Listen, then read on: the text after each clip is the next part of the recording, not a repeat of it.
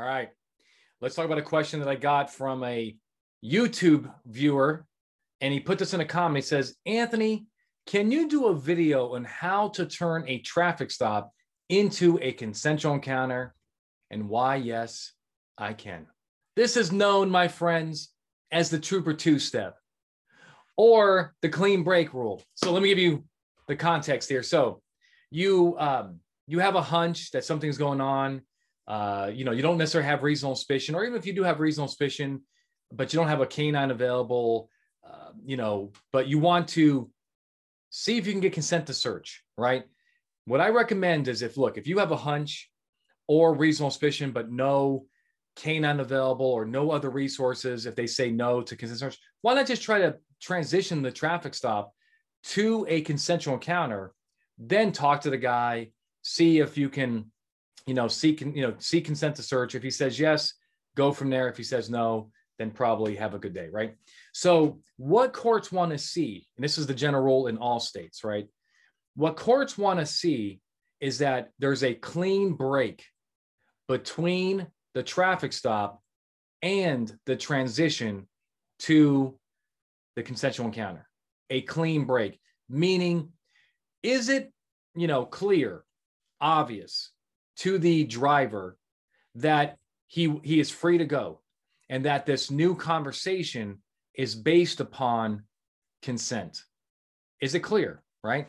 What have you done to establish this clean break? Now, this is where the Trooper two-step comes in, and your interdiction officers are going to be very well trained in this thing, but any officer can do it. This is what I recommend. What I recommend is once you've decided what enforcement action you're going to take, a warning, ticket, verbal warning, whatever you're going to do, right? Maybe get the guy out of the car, right? If it's safe to do so, get the guy out of the car, talk to him about the enforcement action. Sir, here's your warning, your written warning, and so forth. Give him back all their paperwork and say something like this: Sir, that's all I have for you. Do you have any questions, comments, or concerns for me before you go?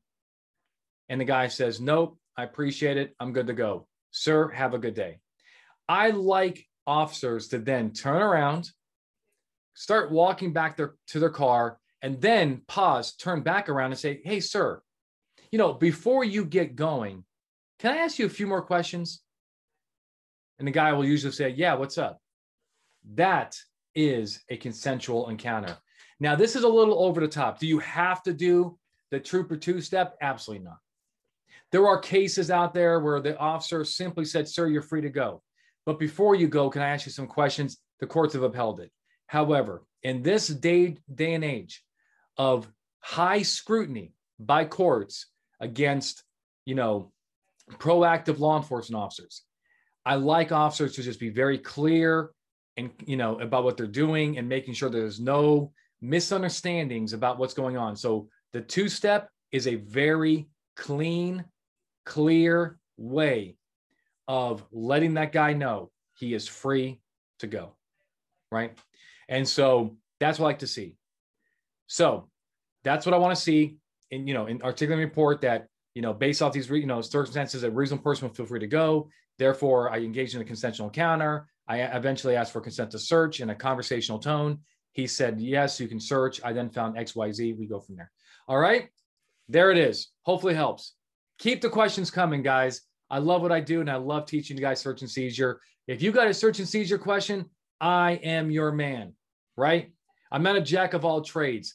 I am here for search and seizure, and that's what I hope you use me for. Share with your friends. Hit the like button. Comment below. Let me know if I'm doing a good job or not. Give me some feedback either way. And until next time, my friends, keep up the great job.